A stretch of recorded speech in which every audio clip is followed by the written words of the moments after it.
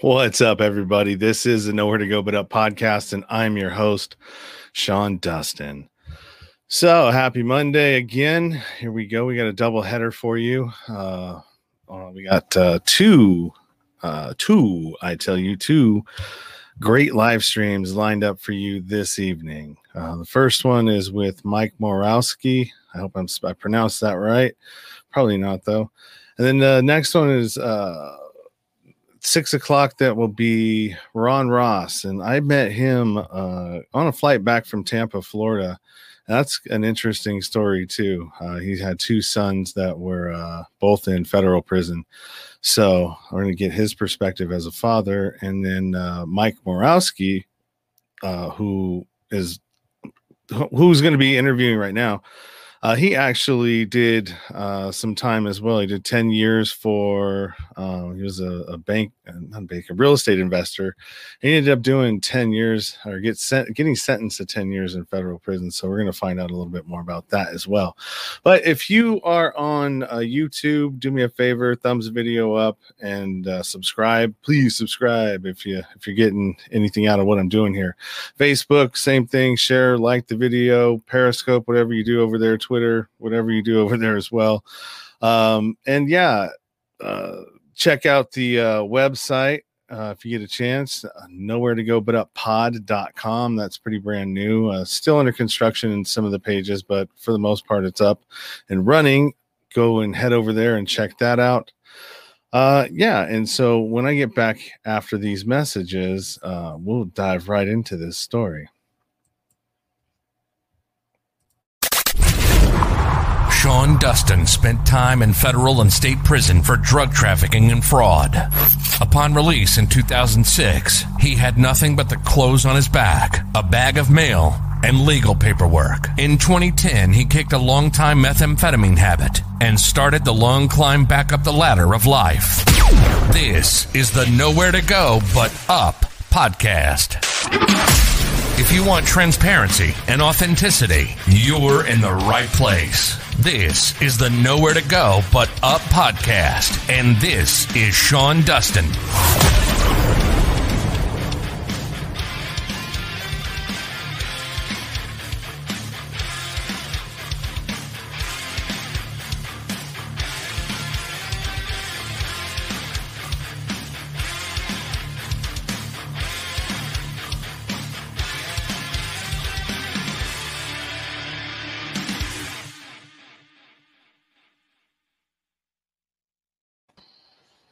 What's happening, Mike? How are you? I'm good, Sean. How are you? I'm doing great. Just enjoying the Monday. It was a great weekend. I got a chance to take my daughter out on a jet ski for the first time. She's not even 4 yet. Nice. Hey, I just wanted to say good job on my name. You did it right. I did? Oh, yeah. Right. I know you had that little concern, that hesitation at the beginning, but you were good. All right, cool, man. I appreciate that. So what we got going on here, we've got some, and I forgot to share this out to a bunch of different places. Oh, well. So we've got people watching and listening on either YouTube, where we got some Periscope people watching on, and then also on some Facebook. And then we also got a visitor in Green Room. So we got a few different places that we're piping this to. So let's get into this, Mike. We met on Clubhouse in a podcast, the Real Talk Podcasting Pod Tank, which is on Friday mornings, where you can find a guest or be a guest. Is that correct? That's it. That's where we met, on Clubhouse, that little room I pop into from time to time to see if what's going on and what the conversation is, because I have a podcast or a couple, and I like to see who else is doing it. So, yeah, I couldn't agree more. I listen to that on the way to work, because I'm usually driving at the time that starts 6:30 Eastern time, and so I pop into there and listen mostly. I did do some pitching before, when I had more time, but that's a great place and a resource to be able to find people and connect with folks in the podcasting space. Yeah, for sure. So tell us a little bit about your background. You were an accomplished real estate investor. You were doing well and seemed like, from what I read, things were good for you. Hey, here's what I like about real estate, Sean, is I don't think you're ever accomplished. Um, I think you are, myself, I'm always learning. I learn from new people all the time, people I coach, people I train. They might be a different way of doing something different than I do. I love real estate though. I've always loved it. I was in the general contracting business actually, and this is going back. I have 30 years experience in the real estate space, but I was in the general contracting business, and I had a pretty successful contracting business in the northwest suburbs of Chicago. And I woke up one morning and I looked at my wife at the time and I said, man, I can't do this anymore. I'm just burnt out, tired of banging nails, beating my thumbs up, and decided that I was going to sell my company and take a year off. And that's what we did.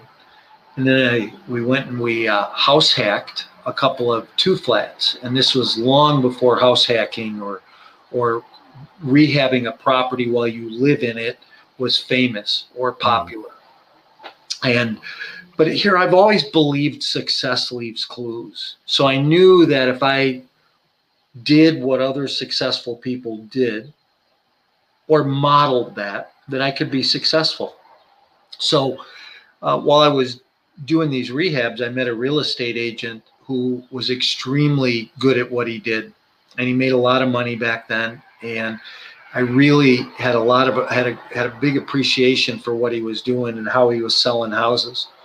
So I went to him and I said, hey, Todd, listen, I think I'd like to go in the real estate business. He goes, man, I think you'd be great at it. I think your personality and that you'd be great with people. I said, good. I said, so can I shadow you and can I, come and see what your team does? He goes, no. He said, I'm going to do better than that for you. And I'll never forget this conversation. He said, I'm going to make you a cassette tape. Now I'm really dating myself, Sean, because I bet there's some people might not know what a cassette tape is, much less have a machine that you make one on. So, right. Yeah. So he made me a cassette tape and I listened to it over and over and over again. And it was those simple fundamentals that I put into my business, that I put into my daily life that helped my business to grow. And I went out my first 9 months in the real estate business. I sold 78 houses. I built a team selling 125 homes a year and did that consecutively for about 8 years. Now, I tell you that, because the average real estate agent in our marketplace in the U.S. sells between 9 and 12 houses a year. So I was just a little productive. You think? Yeah. A little bit of overachiever there. I am. Yeah. Wait till we get to that part. So in 2005, I saw the market starting to shift and soften, and I knew I was going to have to go do something else. And I wasn't sure what, but I had done a lot of work for a real estate company years prior, and they were a syndicator. And what a syndicator does is they take a real estate deal, they put it together, they go raise private equity from family and friends and people that they know, bring that private equity with that real estate deal together and stay in the middle. And as long as everything goes well, everybody makes money, everybody's happy, it's a big love fest, and people raise their arms in the air and sing Kumbaya. But as soon as one side of trouble happens, then, everybody hates everybody. So what happened was I saw the market shifting and I knew I was going to have to go do something else. So I decided I wanted to go in the apartment business. And I went out and I raised $18 million, bought $60 million worth of real estate. It was about 4,000 apartments in 5 different states. And I did that in a 30-month period. Wow. That's a lot. Grew a property management company managing 7,500 units in those same markets. And today, as a result of that knowledge and experience, I'm in the coaching and training space today. Yeah, man, that's a lot. That's a huge amount of money and real estate, and in that short a period of time. Yeah. So, you seem to be doing well, and so what period of time is this? Did you say? Yeah, so that was between 2005 and 2008. Okay. So in 2008, I'm having lunch with my CFO, and we're watching the news, and they're carrying boxes out of Lehman Brothers by the dozens. Now, I don't know if you remember what happened in 2008, but the world blew up.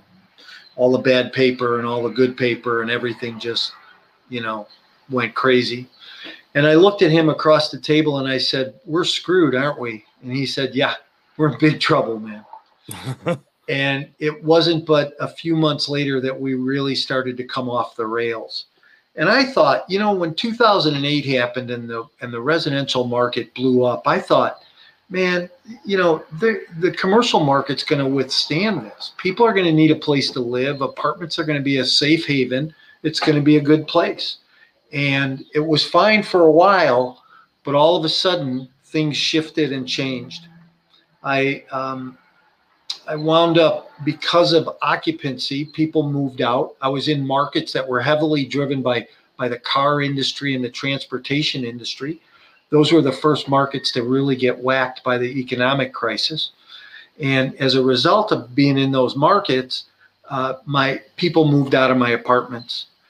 Occupancies went down. I couldn't pay my bills. I couldn't pay my investors, wound up imploding. So I had some companies that were going to foreclosure and some properties that were going to foreclosure. And I should have just let them go to foreclosure, and I should have let those investors get hurt. But I'm the kind of guy that wants to be a hero, wants to save everybody and keep the ship uprighted. So I decided to start moving money between companies. And I would take money from profitable companies that I had, put it in non-profitable companies to shore up the ship. Now, my thinking was that, hey, recessions only last 17 or 18 months. It's a 10% correction, but nobody saw this coming. Lasted 7 or 8 years. It was a 40% correction. It was just, some people are still affected by it today. So I move in money, and my attorney, my accountant both said, hey, it's okay to do that. Just leave a paper trail. And, when the market changes, go back and put the money back and you'll be fine. Well, it would have been fine, except, Sean, I didn't disclose it to my investors. So, if I would have come to you, Sean, and said, hey, look, we have this problem. We're going to take money from this company and we're going to move it into this company. You probably would have said, yeah, let's see what we can do. Let's ride the storm out. Mm-hmm. Well, I didn't do that. And so as a result, it all imploded and backfired. I wound up being charged with wire fraud and mail fraud charges, actually 11 counts to begin with.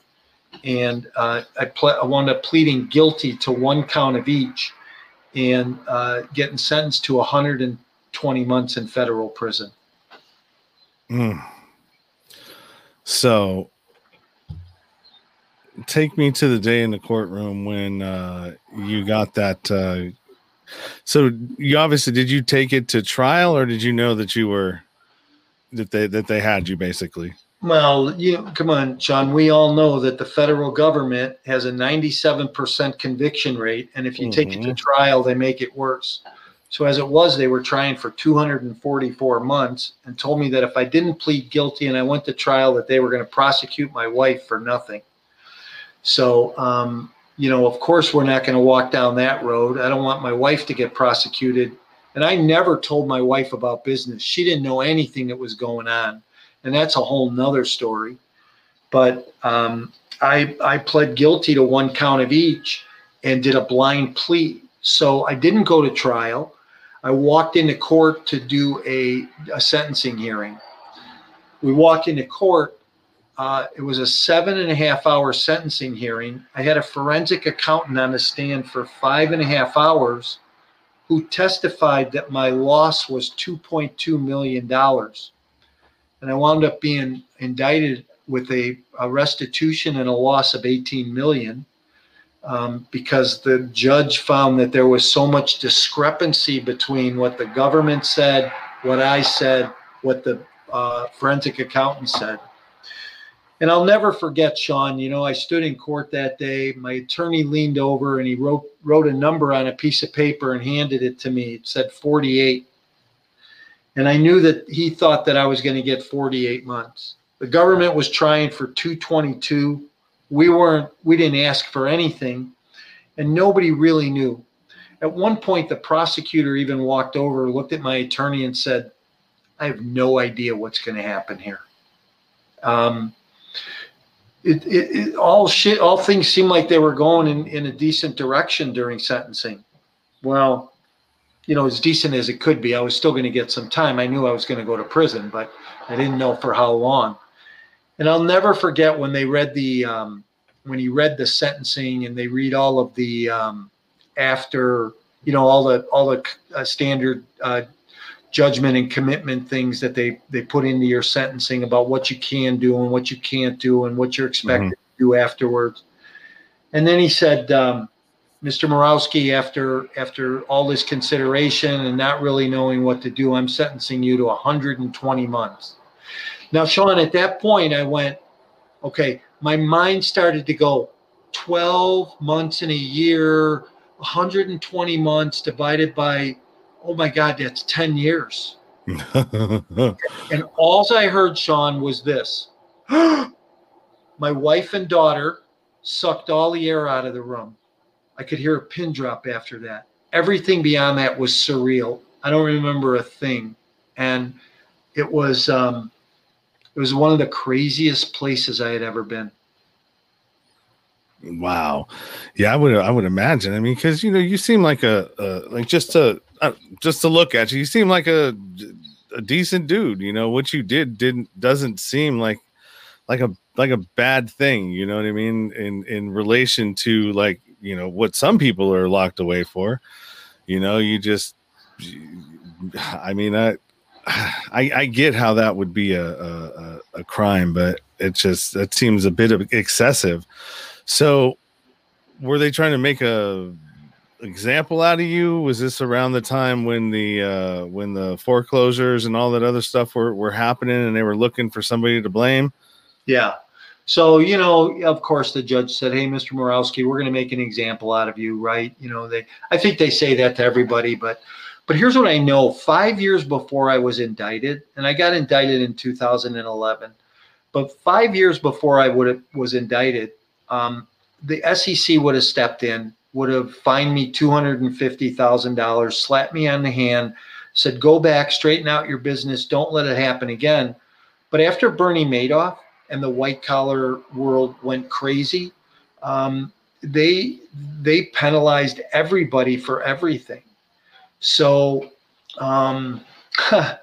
yeah, they made an example of me. All right. And here's Sean, here's what happened too, right? I'm on vacation in 2010. My family and I are in California, and I come back from vacation, walk in the office on Monday morning. My business partner hands me 2 business cards, says, hey, you need to get yourself a criminal attorney. I said, what do you mean? He goes, look, I can't talk to you anymore. You need to get yourself a criminal attorney. Now, we were best friends, Sean, 26 years, best friends. 2005, I said, hey, let's go. He had been working for me as a real estate sales agent on my team. I said, look, man, I think we can go make some money. I said, come on, be my partner. Brought him under my wing, taught him everything, thought he was a good operations guy and had the back end of the business. But things just got out of hand. I would ask him how things were going. He'd say, oh, no problem. I got everything. So I put my blinders on, move forward, building the business, right? And, come to find out that he testified at the grand jury to cut a deal. He did. Our in-house legal counsel and our director of finance all went to cut a deal with the grand jury so that the director of finance and our in-house legal counsel would not be charged on anything and he would get less time. So they threw me under the bus. I got 10 years. He served 30 months. So yeah, that's dirty. But I mean, don't get me wrong, Sean. I broke the law, okay, and I should have been penalized for breaking the law. I do believe 10 years was a little excessive, but I also believe there was a plan, a greater plan in the whole thing too, which I can tell you about. Well, you're a better dude than me, because I'd be pissed. Luckily, when I went and did my bid, it was only 3 years. So, I mean, that was kind of, to me, was a drop in the bucket. It could have been a lot worse than that. But I mean, 3 years, well, I would like to say that it was enough, but it wasn't enough until I did 2 more violations. And I'm like, oh, I'm done. I'm good. I don't want to keep playing this game. But yeah, so tell me a little bit about what you're thinking. Did you get a chance to turn yourself in, or did you get taken from court? No, I had a chance to turn myself in. I turned myself in for the indictment. And then based on that track record, I had a great recommendation from the magistrate. And the magistrate, recommended that I could, so when I got from sentencing, they gave me 70 days before I had to report. And I had an ankle bracelet on, and then I got to report. But, there's just something about entering prison, right, Sean? I mean, they took me from this middle-class lifestyle. I was the neighborhood baseball coach, soccer coach, had a great marriage. I was home most nights for dinner.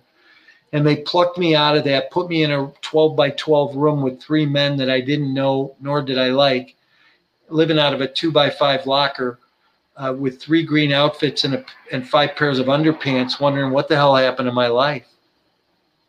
And I walked around every day wondering how I was going to get through, much less today, much less the 10 years.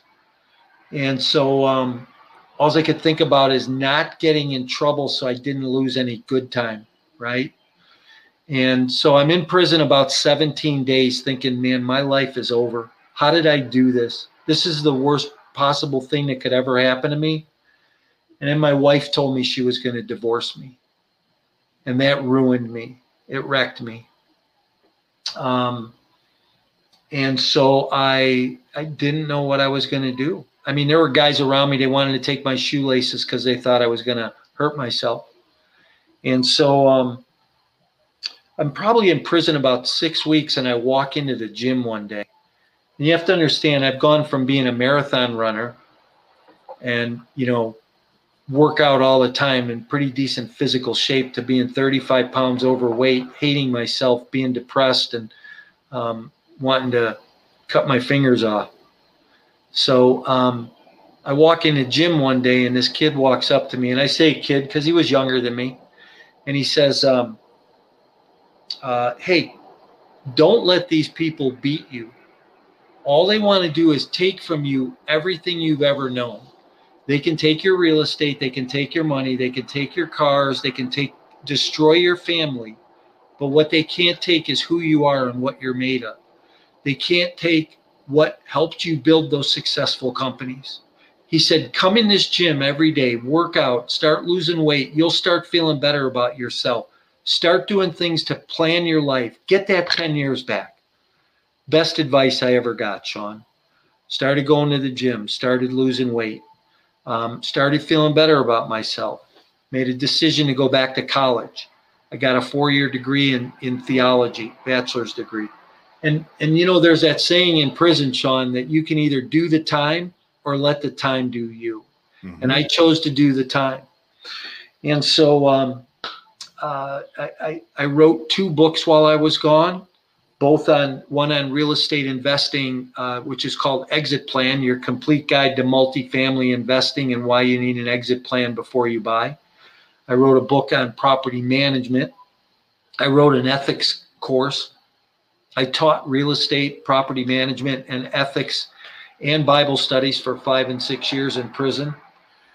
And I was on an outreach program. I'd go into the community, tell my story to the local businesses and college students at the colleges in the area. Went out about 40 times. Started a 12-step program. Started a group in prison, myself and a few other guys.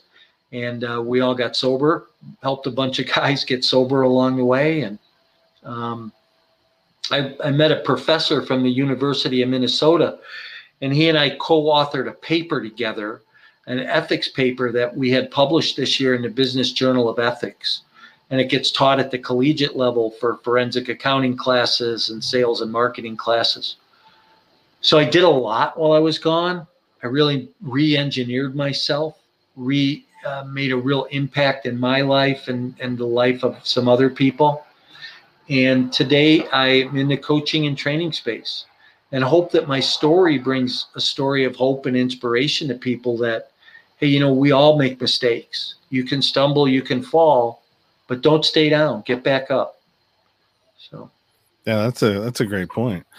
And yeah, you did. You were definitely an overachiever in while you did your time. And there are different ways that you can do time.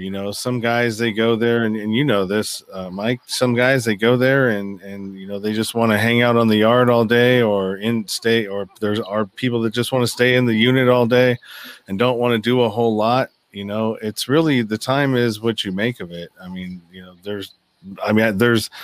There are things that you can do, and I think a lot of it depends on the yard that you actually land on and where you can get. So did you start out in a low or a medium?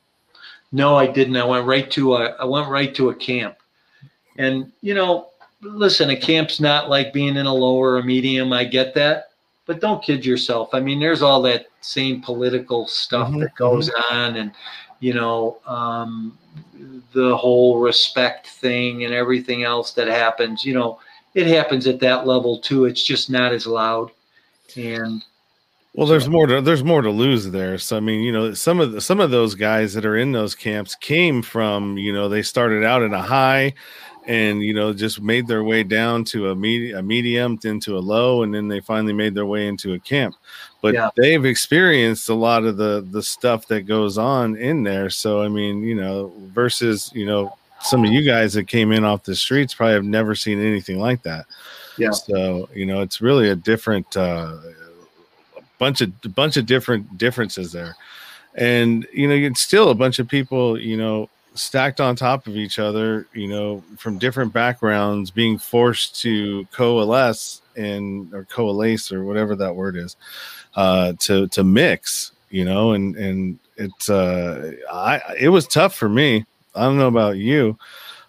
So did you do any research before, because you had some time to prepare to leave? So did you do any research? Did you talk to any prison consultants or anything like that?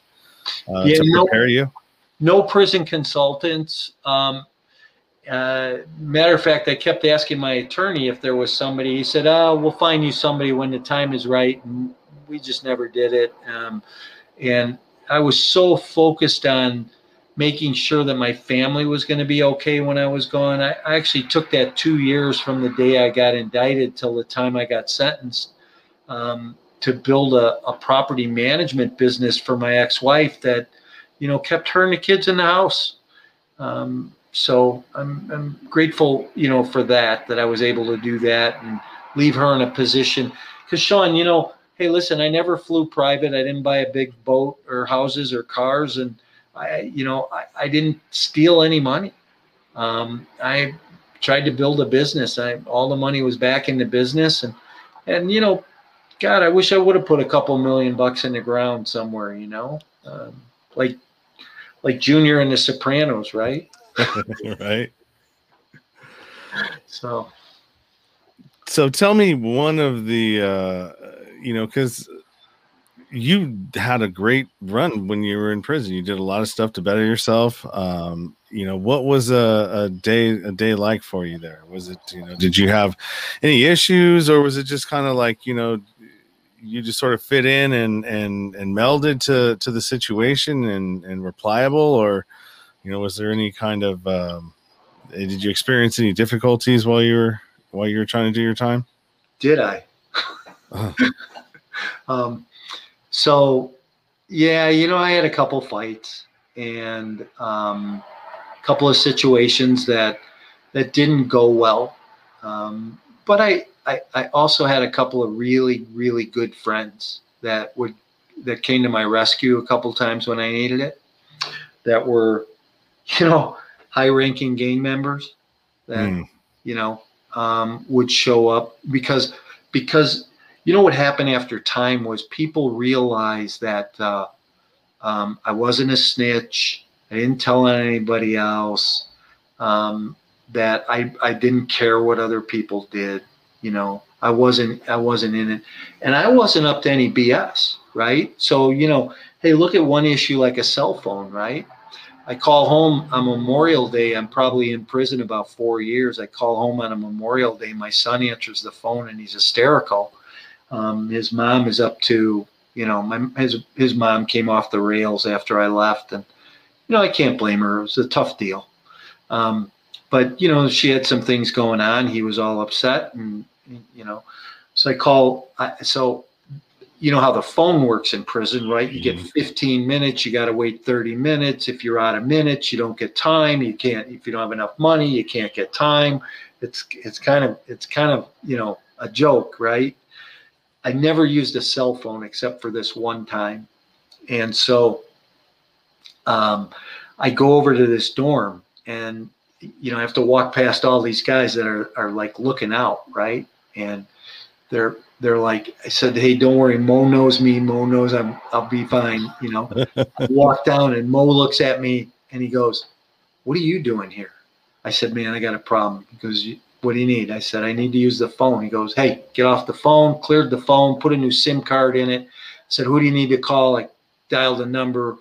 I got on the phone with my brother-in-law, talked to my brother-in-law for about an hour. And when I got off the phone, they erased the phone, threw the SIM card away, didn't have to worry about that ever backlashing on me. But, just because I was friends and did some things for some other people and they trusted you, you could get some things done when you needed to get them done, right? But I did have my challenges. I was 6 years in, I had a challenge with a guy, and all of a sudden I'm the racist guy, and people knew better, but, fire gets hot sometimes, Yeah.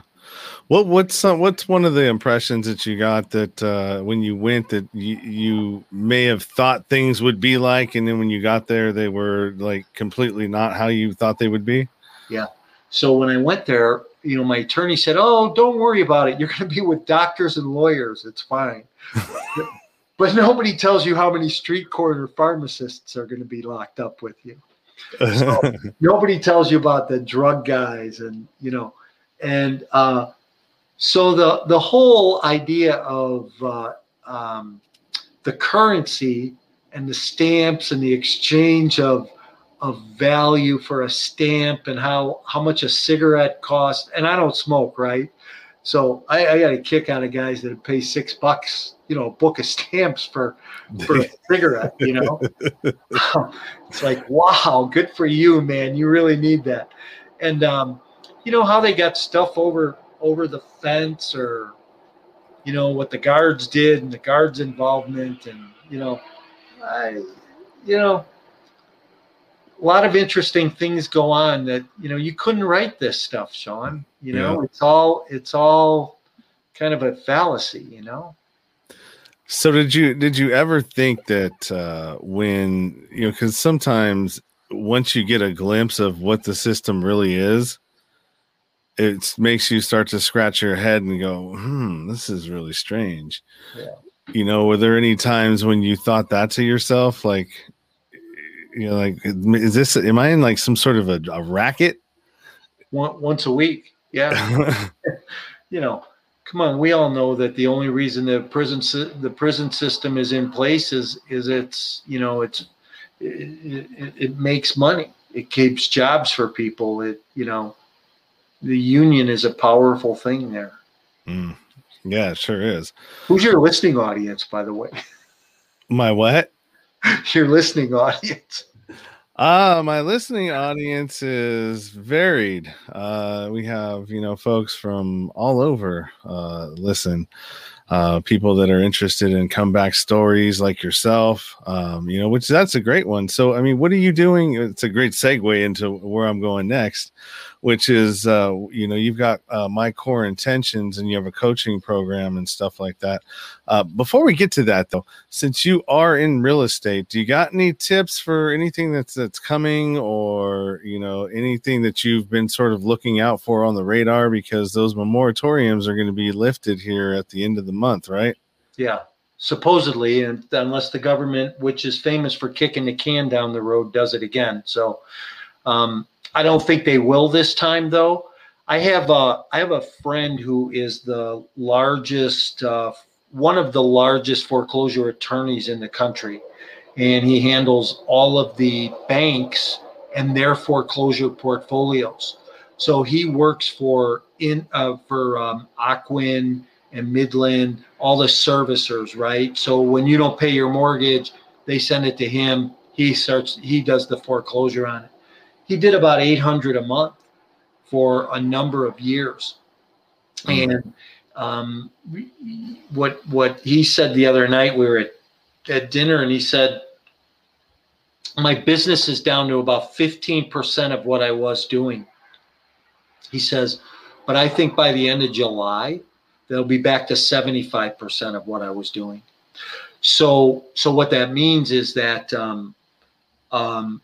there's an onslaught coming. I'm not a economist, but I listened to a couple of economists that I really like and have liked over the years that tell some interesting statistics. And the consensus right now is by the third quarter of 2023, we're going to see some issues in the bond market, in the financial end. We're going to see a lot of foreclosures back in the marketplace, and that'll dictate a lot of what's going on real estate wise. So yes, I think that once the eviction moratoriums get lifted, people are going to start kicking people out. People are going to be hard pressed. If you haven't paid your mortgage, or if you haven't paid your rent and you get kicked out, and now somebody goes to run a credit report on you, what landlord is going to rent to you after you haven't paid your rent for 10, 12, 14 months? And because because the system said you didn't have to, but yet you got a new TV and maybe a new set of wheels. So I've seen that and heard that happen a lot. So, I think some people are going to be in trouble and find themselves. And then the flip side is some people are going to be in a really good position to capitalize, because I think there's some dry powder on the sidelines of people just sitting back, waiting to see what's going to happen and buy deals. The other piece of it is I'm seeing people pay way too much for property right now. I just got outbid on a deal by $800,000. And it made me think, I barely could make that deal work. I just barely got by at the price that I had it underwritten at. And if somebody was willing to pay $800,000 more than me, I know at that number that the deal did not work. So what is that guy doing? Is that guy going out to his investors saying, hey, we got a deal here that's going to throw off mid-teens return and a cash-on-cash return of 8%? I think not. I don't think you can do it unless you are lying to your investors. So I tell people today, hey, listen, watch what you're doing. Act cautiously, underwrite conservatively, and you'll be okay. You'll weather the storm. I think you should keep doing deals, but just be more conservative than you would have been a little bit ago. So in comparison to 2008, what would you say? And I know you can't predict anything, but do you think it'll be as bad or not as bad? I don't think it'll be as bad. And I don't think it'll be as bad because I think the banks are more prepared, and the government's not going to let the banks fail this time.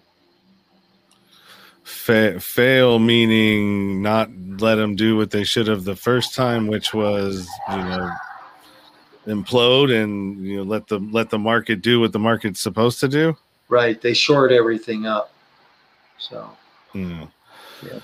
Interesting. All right, so let's talk a little bit about your coaching. We're about 40 minutes right now, so at about 45, got about 5 minutes. We'll start winding it down because I got to roll right into another one right after this.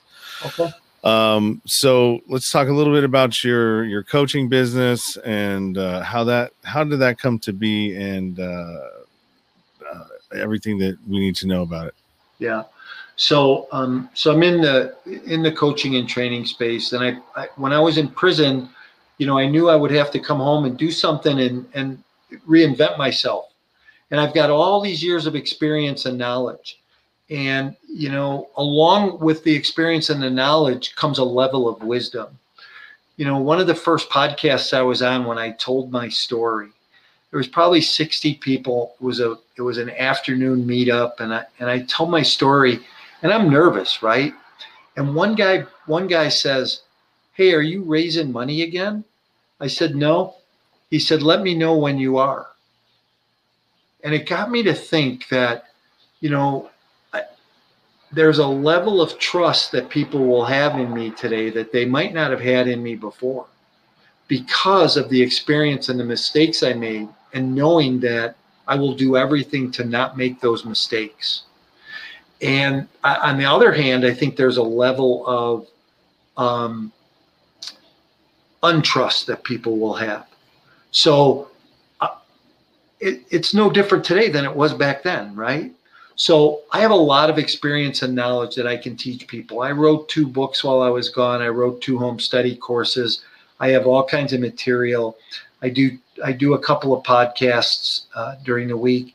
And, listen, my life is multifamily. I live it, breathe it, eat it, and sleep it. And so I'm teaching people how to get in the business. I'm teaching people how to scale their business. I'm teaching people how to operate their business. And then I'm holding them accountable.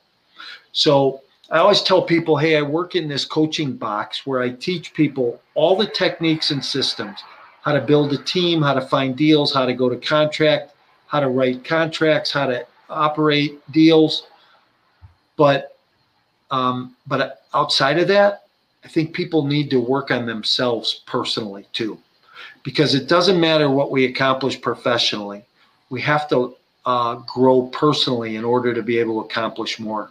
So I work with people around that as well. So, if people want to go download my book, Sean, they could go to my website at mycoreintentions.com/exit plan and get a free download of my book.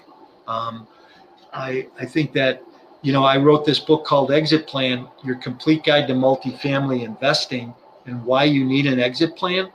Because all the coaching and training that I've been to over the years, people teach you how to get in a deal, find a deal, fund a deal, operate a deal. Nobody teaches you how to get out. And in real estate, you make your money when you go in, but you don't realize it till you come out.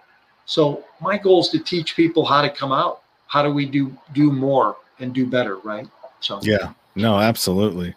We've got 3 people in the audience over in Green Room. I just want to acknowledge them. Ron's been here for a while. Vince, he's another guy from the Bay Area in my area, and then Crystal, they're podcasters as well. How you guys doing? So let me ask you this. What advice would you have for anybody who's going into business, and what would you say to them to warn them of anything that you do you get what I'm trying to say? Yeah. So here's, in a nutshell, here's the mistakes I made. I bought too much real estate way too fast. I was I was unstable because I didn't take time to balance everything out, to get everything turned around. I paid too much for property, and I was over leveraged. So I was 85% loan to value when I should have been 65 or 70% loan to value. I didn't listen to people around me. I didn't pay attention to the red flags that came up along the way. I thought I had everything handled, and I didn't. So what I tell people today is listen to the people around you, think things through, underwrite your deals conservatively, get a mentor, get a coach. I think they're two different things, right? A mentor is somebody you can come up alongside and help them and learn from them. A coach is somebody who's going to help you with core techniques and strategies and systems, help you execute and help you be successful. You know, I'm partnering with some of my coaching clients right now on a few deals. So, you know, a coach is going to give you that flexibility and that ability as well. So, you know, I think you can learn from people and their experiences and those things that go on. But you have to put yourself in that environment. You know, I always tell people, how much are you going to spend on education this year? Because you should spend 10% of your income on your education. So. Wow. I didn't know that figure. So, I mean, educating yourself more as an adult in learning or whatever that looks like for us, right? Yeah. You know, I've been in coaching for 20 years. I've had a personal coach, paid $1,000 a month for one-on-one coaching for 20 years. And as a result of that, it's helped my business grow. I've scaled my business 20% a year because I was held accountable to a higher standard. And that's what a good coach will do for you. That's awesome, man. I've always been hesitant when I think about coaching. You know, it's like, God damn, it's so expensive. I don't know if I can do it. But I see the benefits and the advantages of it too. You know, it's basically, you know, you're getting somebody's blueprint of how they've done something, and you know, it's getting through all the pitfalls, I guess you would say. Well, here's the deal, though. See, it's not about how I've done it. It's about how we design it around a way that works for you, and how we help you scale as a result of who you are. Yeah, for sure. Sorry about that. I was reading what Sandy was saying. She said, but what about those who are faced with lengthy sentencing and those who are incarcerated but innocent? Yeah, there's always going to be that. There was a staggering number of I heard a number. It was like somewhere in like 10,000 people a year get wrongfully incarcerated. Yeah. You know, it's some crazy number. And what's funny is, even being locked up, and you might relate to this, Sean, when I was in prison, all these guys said, hey, you know, there were very few guys that said, oh, I stole the money, or I had that amount of drugs on me. You know, a lot of it was ghost dope. A lot of it was pretend. A lot of it was because somebody made conspiracies, right? Mm-hmm. So there was a lot of that went on. I think there is a good level of wrongful incarceration. I think that's why the government has such a high conviction rate. But I also think a lot of times people don't take responsibility for their actions. Listen, I take responsibility for my actions. I screwed up. I broke the law. I acted unethical, and enough unethical actions caused me to break the law. Should I have gotten 10 years? Probably not. You know, it was probably a little bit too long of a sentence. I mean, if my restitution would have been $2 million instead of $18 million, I would have only served, would have only had about 3 years. Yeah, no, for sure. And those ghost dope conspiracy cases as well. I mean, they're over sentenced too. Yeah. You know, and a lot of them, I've talked to 10 different ones over the phone, and I've recorded those conversations, and none of them have ever even said that, you know, no, we did it. We did it. But I mean, we didn't do 30 years worth, you know, for something that's, you know, that's nonviolent, and, you know, who were the victims really, you know, it's so anyways. Here's the other thing real quick though, is, whenever I thought I had it really bad, I'd look around me and see some of the other guys that got worse than me. One of my best friends that I developed this relationship with the last 7 years of his sentence, we were locked up together for 7 years. He did 17 years for a couple grams of crack. And because somebody said he sold me this much over this period of time. And so somebody's always got it worse than you. Yeah. Yeah, for sure. Well, I want to thank you, Mike, for coming on the show, sharing your story, giving some nuggets and gems of information there. That was definitely helpful. And I want to thank all the people in the audience that were listening and took the time to stop by. Appreciate it and appreciate you. If you want to find Mike and his services, you can go to mycoreintentions.com. And all the links and direct links and everything to the episode will be available in the description or in the show notes when this does come out on the podcast platforms in a couple of months. So thanks, Mike. I definitely appreciate you. Thanks, Sean. I appreciate you. Good luck. I love your mission, man. Keep it up. Thank you, brother. I appreciate it. All right. Now we've got one more coming at you at 6 o'clock. So I'm going to go ahead and shut this one down and then restart another one at 6. And that will be for Ron Ross and his 2 sons that were in federal prison and kind of what his perspective was as a father having 2 boys or his 2 boys locked up in federal prison. So that's coming next. Once again, thank you. Appreciate it for you listening. Anybody who's out there viewing on the live stream and the live audio stream that is going to Green Room, I appreciate you guys watching. Until next time, keep it 100. Stay true to yourself. Everything else is just noise. You've been listening to the Nowhere to Go But Up podcast.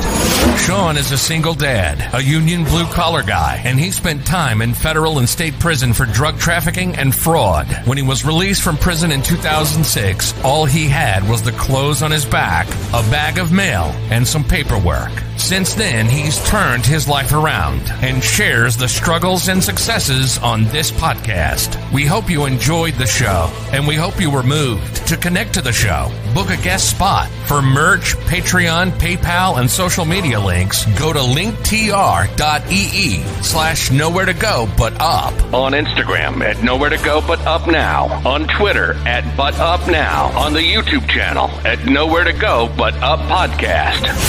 See you next time.